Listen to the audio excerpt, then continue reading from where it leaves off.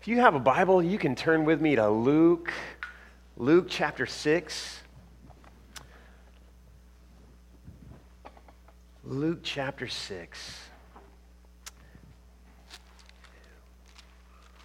We're going to pick up from where we were last week, actually. It's one of those fun times where we're just going to pick up with the very next verse in Luke chapter 6 at verse 27, and we're going to read down to verse 38. So let's just stand and let me read this for us, can I? At the end, I'll say, "This is the word of the Lord," and you can say, "Thanks be to God." As Jesus says at the very beginning of this passage, to you who are willing to listen, I say. So I hope that we are all willing to listen this morning. If Jesus is, it's like, Jesus, listen up, y'all. That's a loose translation of the Greek there, but let's listen in on Jesus' words as he preached this sermon.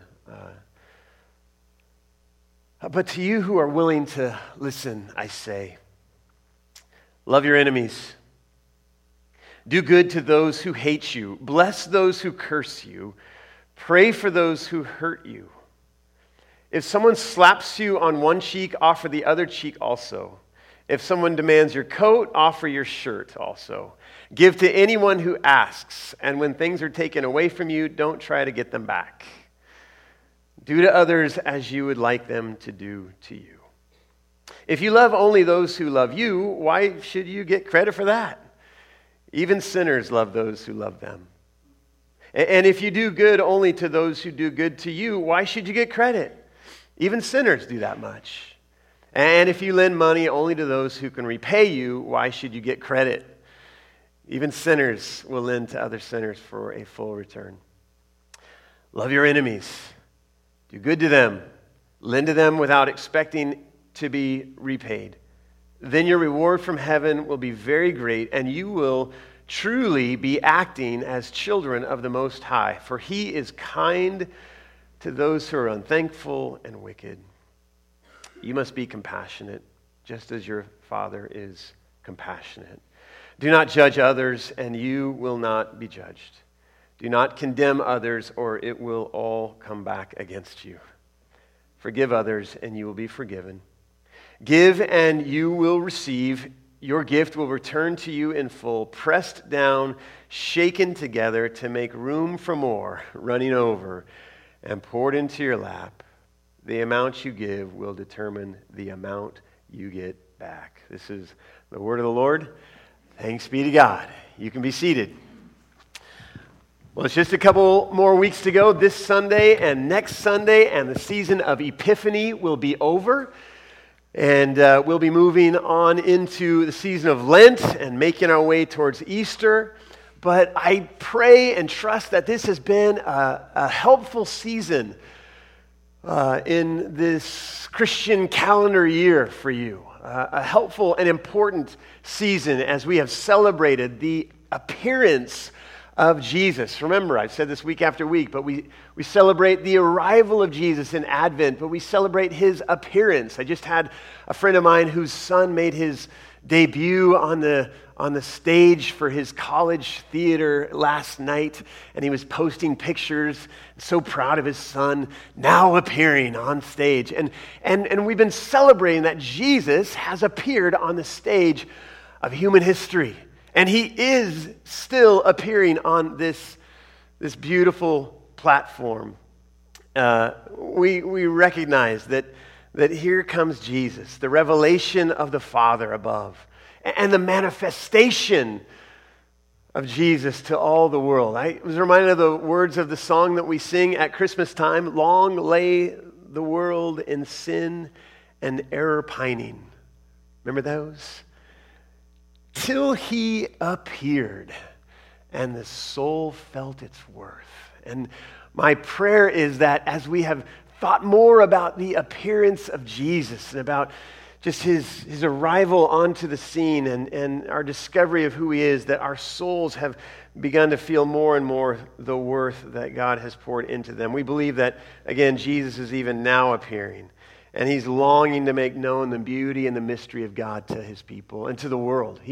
Jesus is longing to reveal God and his love, his character, to transform the hearts and lives of all and any who would put their faith in him.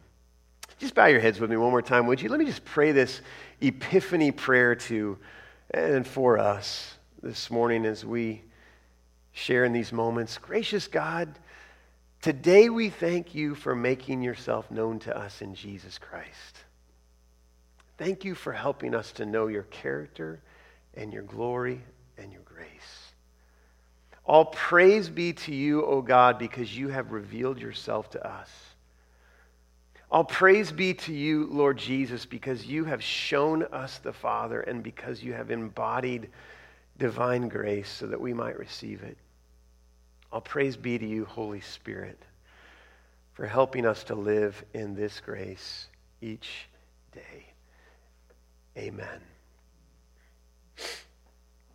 Well, if the part of the sermon that we looked at last week in verses 20 through 26, and if you have a Bible, you can look back at that if you'd like to. If that part of the sermon that we looked at last week gave us a glimpse into the gracious heart of God, as we thought about and looked at the blessings of God on those who live in obedience to him, and the warnings of God to those who would live out of obedience to him, then this next part of the sermon that we have read this morning gives us a wide-angle view into the kind of life that is to characterize those who would be followers of Jesus. You see, flowing out of, we need to catch this and catch the context, flowing out of the provision and the blessing of God comes this invitation right on its heels. No pause, no change of subject, just right on the heels of this talk of God's blessing and provision comes this invitation of Jesus for those who would follow after him to live in the world in a very specific way, a very certain way, a radical way.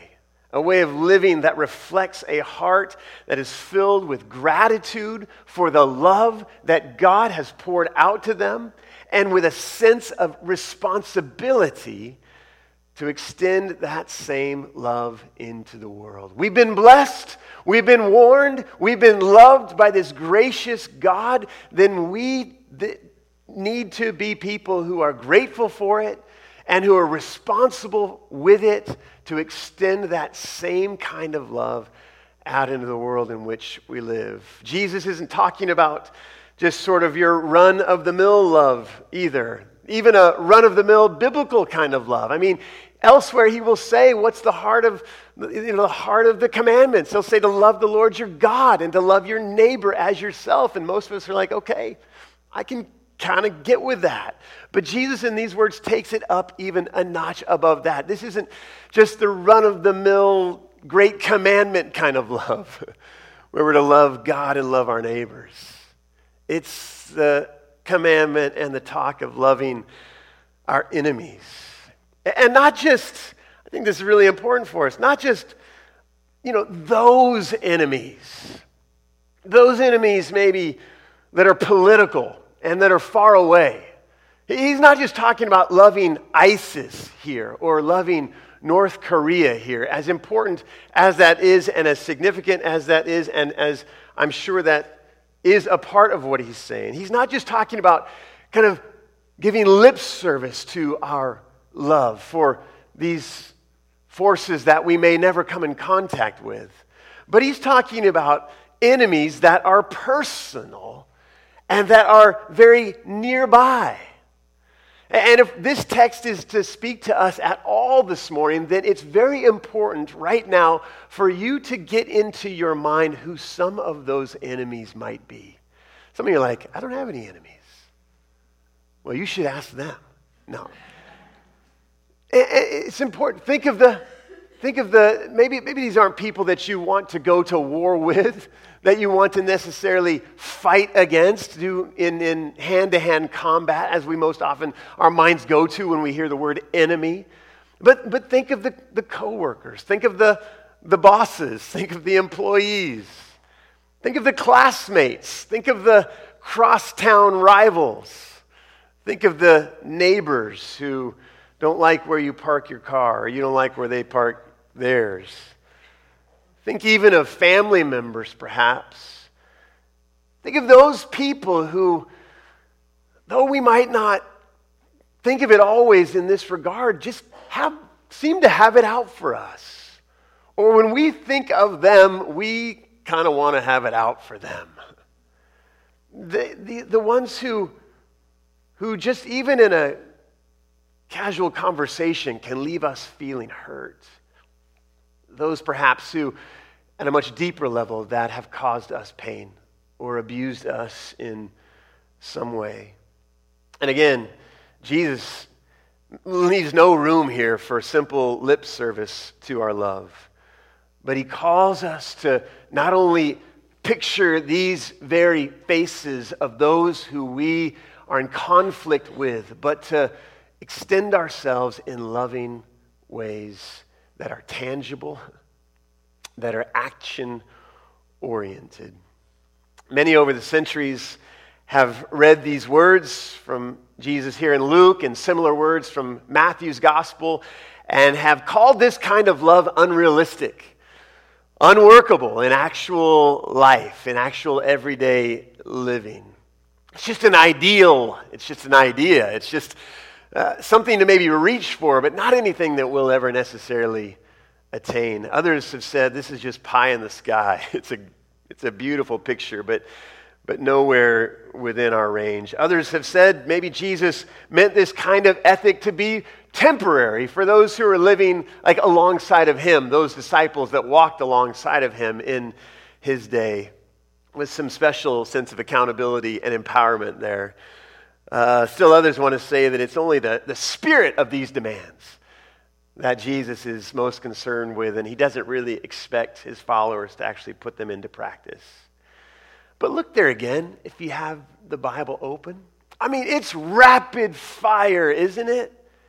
And it seems to me that there is perhaps no more rubber meets the road portion of Scripture for daily Christian life than this one. When we think about the interactions that we have with people, when we think about the conversations and the past conflicts and the ones that are even brewing right now, it seems like we can't do much better, and that our lives cannot be much more significantly impacted than by giving not only our attention but our obedience to this passage. This love for our enemies is completely irrational in the context of normal human relationships. It violates all of our natural instinct within us. It is a shock to our typical ways of thinking. If you didn't think that when I read through the passage, then you're far better than me and most of us. And yet this is Jesus' call. And the radical character of it is not an excuse for us to bypass it. When we read something radical in the Scriptures, that doesn't just mean, oh, it must not really be something that we should do. That's not the kind of Scripture that I want. Is that the kind of Word of God that you long for? That when it's radical, you just kind of think that somehow it's not something to be, upheld? No, the radical nature of it is so that it might catch our attention. The radical nature of it is because it needs to be clearly communicated that this is vitally important to Jesus and incredibly significant to what a life looks like in the kingdom of God. What a life looks like that is pleasing to God. A life that reflects and reveals the call of Jesus. This is an epiphany passage, friends, because right here we have the appearance of the core of Jesus' teaching. Right here we have an appearance of the very heart of God at its deepest and most significant level, that those who would follow after him would be so filled with and consumed by his love for his creation that we might reflect and live out that same love. It's an epiphany passage because we all need to see God at work and have his love revealed to us even in new ways today that we might live this out in the world. There's no scorecard when it comes to the love of God. It's baseball season. Anybody? Can I get an amen? Anybody? Well, all right. Spring training just started. Some of you are like, who cares? I don't understand it. Why do they stand out there for 3 hours? It's all valid questions. I totally get it. But ever since I stopped coaching my son's Little League teams, now I'm just kind of watching games, and I like to keep score. I like to actually keep a scorecard. I don't know if anybody likes to do it. That is so nerdy and just weird.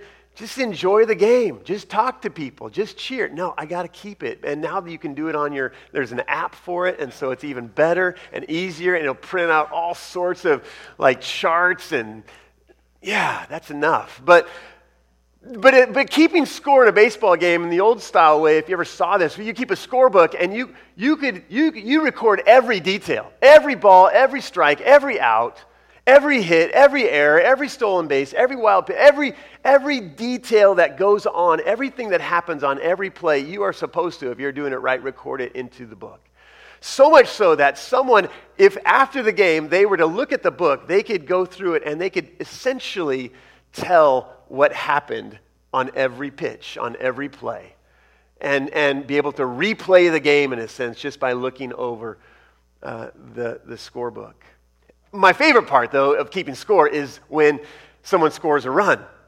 Because when someone scores a run, you're actually on your score sheet, they have this little diamond, and you get to move them to first base, draw a little pencil mark, and then on to second base, pencil mark, third base. It's really fun. Some of you, again, are totally lost, but that's all right. But when they score, here's the fun part. This is what I want to get to. When they score, you get to fill it in. You get to color it in with a pencil. You get to make this really nice dark mark so that when someone looks at the scorebook, if they want to know nothing else than the score, all they have to do are count up the dark pencil in diamonds. And they can sift through all the other stuff that most of us don't care about and know, what's the score? I just want to know what the score is, right? And we can know the score. I don't know if you thought this way at all, but when I read this passage and these words of Jesus, I thought, what's the score? And when I read it, I cannot tell. I can't tell who's winning, who's losing, who's scoring runs, who's not scoring runs. There is no scorebook. There is no sense of this gets you that, this will get you that. If you go from here to there and there to there, then you will finally get home. There's no sense of that. It's just all a toss-up. And it's the only real clear thing that there is in this passage is that the winners are those who are on the side of love, those who are on the side of mercy, and those who are on the side of ultimate kindness, the heart of God. You just toss it out. And the thing about this is so anti and against the way that we live our lives. And that's why this passage is so shocking to us, because we like to keep score, not just in baseball. In fact, most of us don't like to keep score in baseball, at least the scorebook. We like to keep score in relationships. We like to keep score, especially with our enemies. Oh man, if they do something to us, then just wait. And even if they didn't know they did something to us, but it's piling up. And I'm keeping score for them, and I'm going to make sure I even it out over here. And this is all going to be just and fair and right. And Jesus says, throw the scorebook out. The only winners are those that are on the side of love, those that are on the side of grace, those that are on the side of ultimate kindness. There's so much going on in this passage that we're not going to get down into the ground level of it. But I just want to look at it from about, 35,000 feet and look down and just make some affirmations about this passage. Make some affirmations about this portion of Scripture and some truths that I think we need to be sure and hold on to as we think about this this kind of love that Jesus is calling us to. First is this. You can write these down. They won't be on the screen, but you can write them down if you'd like. The love that we're called to will actively pursue the good of others, regardless of opposition.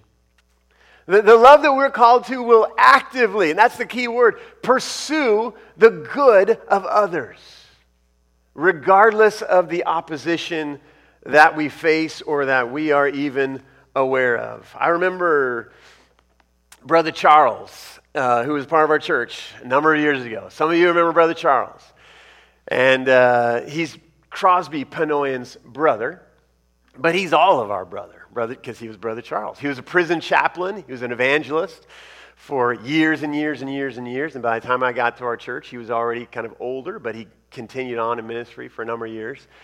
Brother Charles used to look at me often, and we'd be talking about things in his office or out to lunch somewhere, and not out to lunch somewhere, out to lunch at Scandy's. If you know Brother Charles, that's the only place he ever went to lunch and dinner for like 18 years in a row. I'm not lying. But when we'd be out to lunch, he'd look at me, and he'd start to talk about something, and his eyes would start to get kind of beady, and I thought they were going to pop out of his head, and he'd look at me and said, "Pastor James, I'm not normal. I'm not normal." And I would look at him and I'd say, "You are right. You are absolutely correct right now, Brother Charles. You are not normal." And then he'd go on to tell some story that he had just done, that he had just lived out at some occasion that he had met with someone in jail and he had shared Jesus with them, and then he had gone to meet their family and he'd brought them food and clothing, and some miracle had happened out of his not normal willingness, abnormal willingness to engage in the love and power of God. And I just thought about that, and I thought about Brother Charles as I thought about this description of the love that Jesus is calling us to. Friends, it is not normal. Just if you think it is, then just get that out of your mind. If you think the life that Jesus calls us to, the life lived in relationship with other people, is somehow like the one that our culture invites us to, or is trying to, and succeeding in large fashion, shape within us, then just step back and just know that that's not true. It's not normal compared to the life that we see in culture. It's not even normal, again, in regard to Jewish law. We already said that. The Jewish law that Jesus would affirm elsewhere was to love God and to love your neighbor. But this was different. This is love geared towards those who hate us and persecute us. And this is love. This is love that is not simply to be sort of this passive indifference, or kind of what I'm going to think of as a putting up with somebody sort of love. There's all sorts of levels. There's agape, and there's putting up with somebody. I'm just kidding. There's not that's not a Greek word either.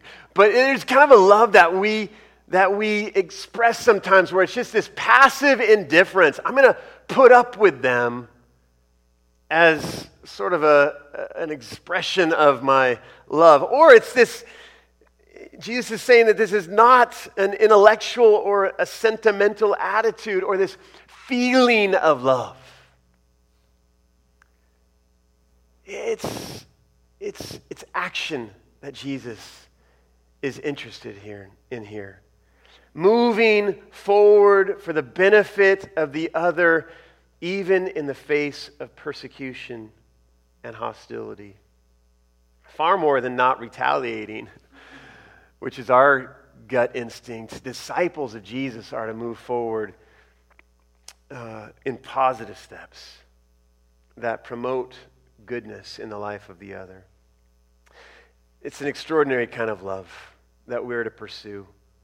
I gotta just ask you, just in this moment, what does it look like to do good to those who have done nothing but wrong to us? What does it look like to bless someone, to invoke God's favor. We often think of invoking something else from God on our enemies, but to invoke God's favor on those who have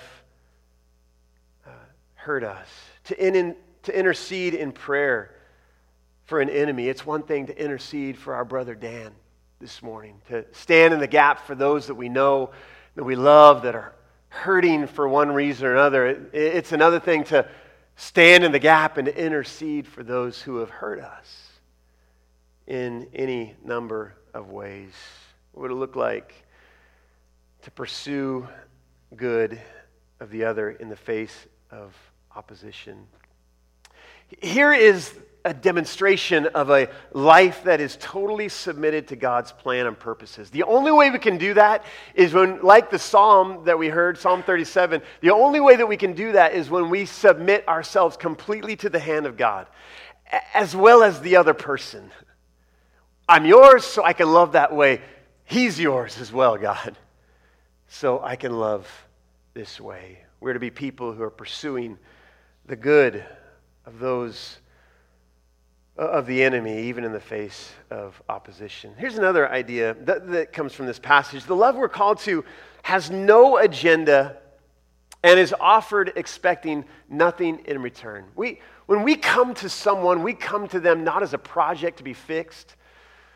When we stand in opposition to someone who is against us in one form or another, we come not with a strategy to try to kind of get them on our side or to flip the circumstances or to get ourselves in a position of influence or authority over them. We come not with an agenda. This week, my daughter was filling out some paperwork. She was trying to access some different things online, and she needed my password or something. She needed my help with this.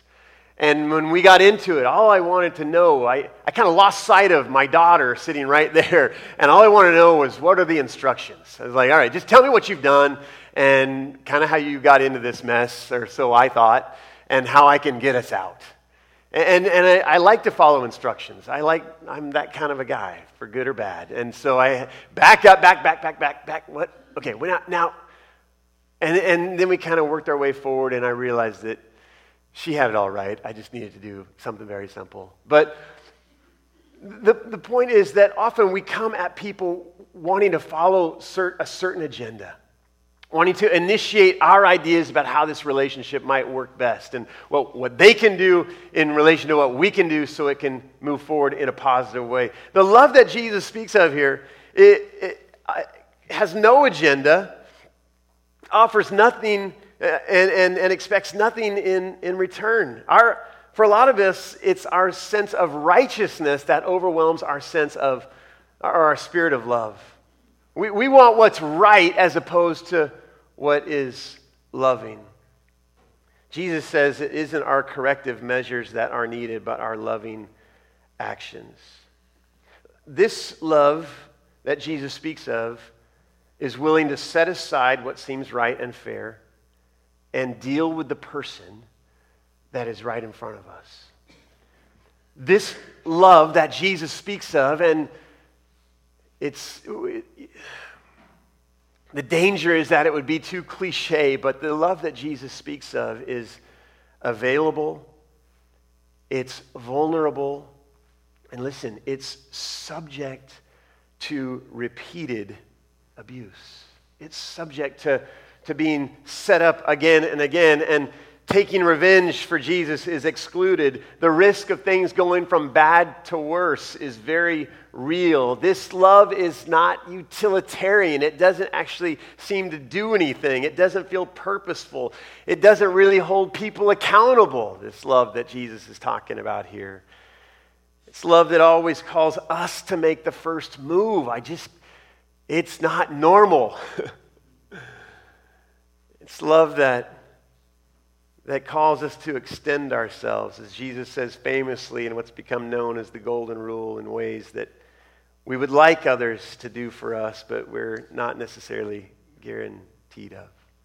There's no sense of retribution, treating others as they have treated us. There's no restitution, expecting others to treat us well because we treated them well. It's love that's at a higher standard. It's love that is offered to those who are not able to offer anything back in return. I read this quote from Mother Teresa, quoted in another book, but she said, "Pray for me that I not loosen my grip on the hands of Jesus, even under the guise of ministering to the poor." I thought that was so. Pray for me that I not loosen my grip on the hands of Jesus, even under the guise of ministering to the poor. Asking that in the ministry that she was giving out, that she would not let that somehow substitute or replace the more essential task that she knew to be true of holding on to the hands of Jesus. And it's true as well that as we hold on to the hands of Jesus first, then we're able to love in the manner that he's called us to. No agenda, no expectations. And if we just move forward and say, yeah, that's right, I'm just going to love with no agenda, no expectations, then we're sunk. That's the guise of loving others. But if we hold on to the hands of Jesus, then it becomes possible to us. The third idea, the love we're called to models God's love, and it sets loose, and it is set loose to be a healing, redemptive power in the world. Thinking about kind of this season of the year, and we maybe have some people who are sick today, and we think about the flu shot. Some of you got it, some of you didn't, and we could have a great debate about that here this morning, but we won't. But we think about the epidemics that can come across a nation or a city or a world even, and we think about those that have hit and that have devastated populations that have been so devastating to humanity. And then we think about the opposite effect or the opposite potential for the good and the beautiful contagion that would be let loose into the atmosphere in which we live. And I think about Trish's friends who she shared about here this morning, who about 50 of them were sitting right there in those seats last Sunday.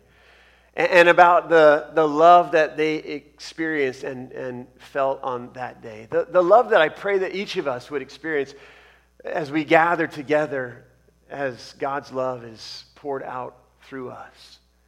But it just makes me wonder that as we listen to the commands of Jesus, that as we live them out, not only as we remain gripped to the hands of Jesus, as we live them out, not only are we modeling what God is like in the world, but in some beautiful sort of mysterious but graceful way, when God's people are loving in this capacity, we're setting loose the love of God in powerful ways that we can't always measure or somehow count, that can have this ripple effect, this trickle down or up or out impact that can begin to transform lives and transform societies in ways that we might not ever imagine and that we could never accomplish on our own. In fact, many of the verbs that are here in this passage are in the plural. They're not singular commands, but they're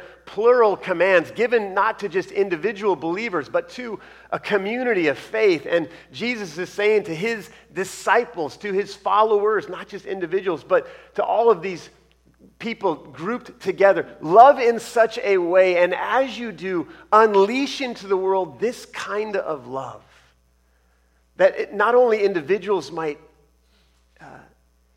intersect with and be experience, but that society might intersect with and be impacted by as well.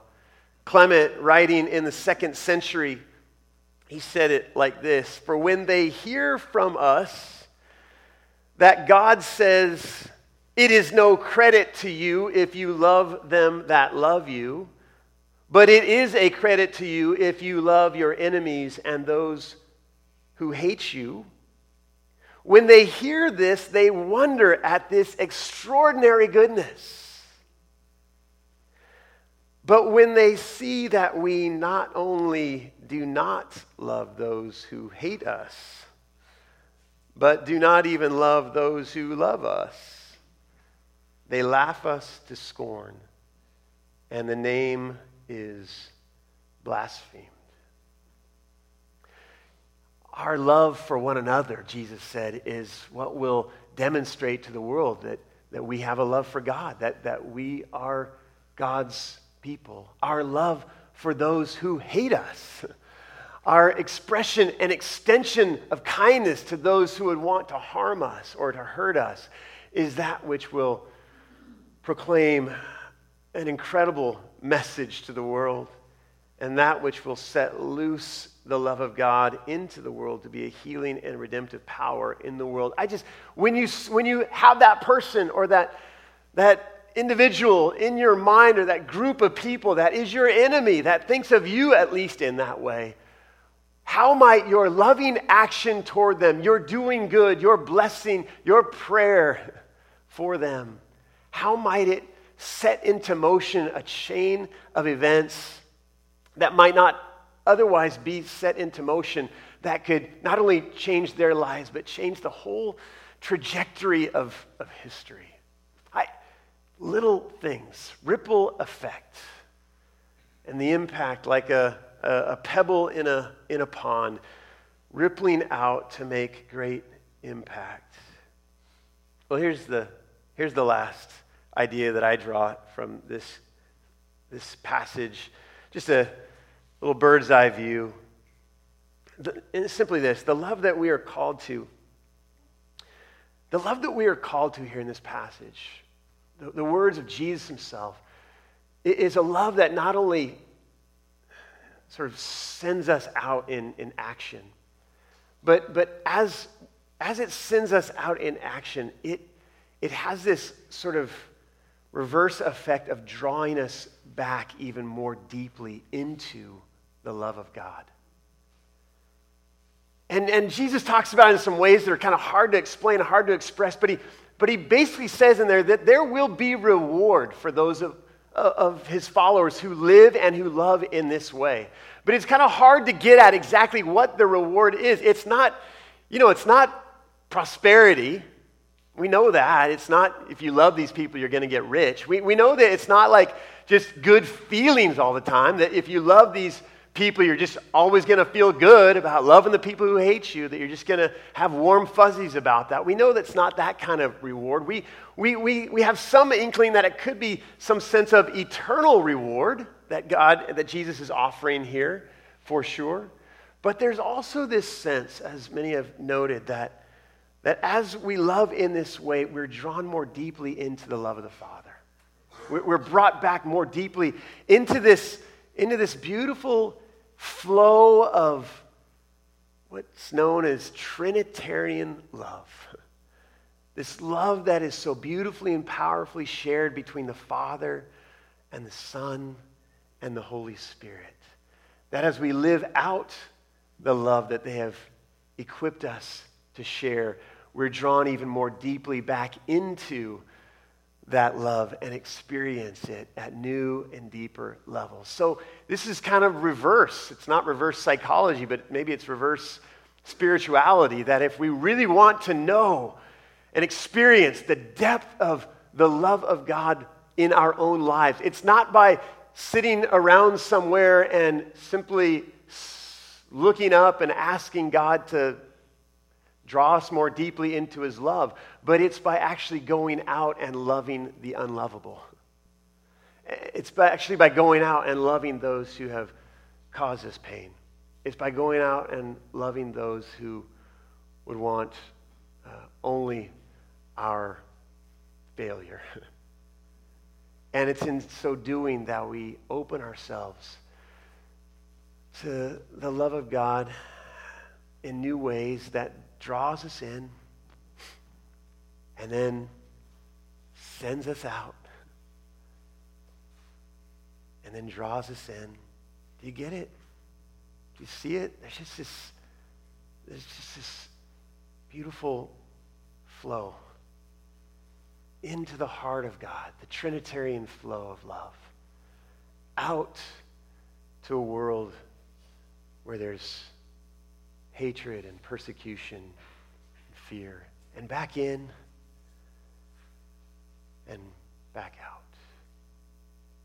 Realistic? Only as we grip the hands of Jesus. Workable? Only as we live out of the flow of Trinitarian love. The call of Jesus? Without a doubt. Let's pray together, can't we? God, thank you for this word this morning. And again, at the risk of sounding cliche to talk about love, how important it is that we come face to face with the call of Jesus on our lives, this epiphany moment for us, where the enemies that we think of, ones that are very far away perhaps today and unknown, or those that are, we might not call them this, but if it really got down to it, we would have to say that the way we live in relationship with this person or that person would deserve that title. That we would have this epiphany moment that the love that you call us to live out is love for that person. A radical love. A love that isn't normal. A love that is only accessible and available as we stay gripped to the hands of Jesus, as we live out of the flow of Trinitarian love, but is so significant to not only the growth of our own lives, but to the mission that you have, God, in the world. So today, may we have an epiphany moment.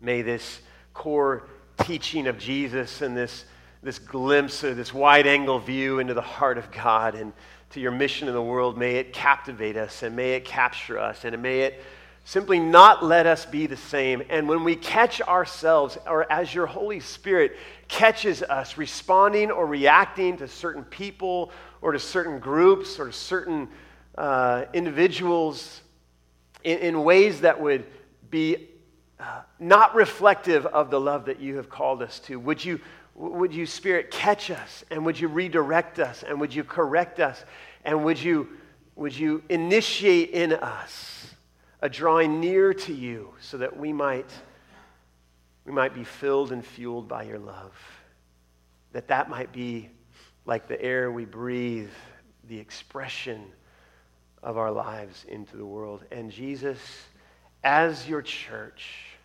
as your people,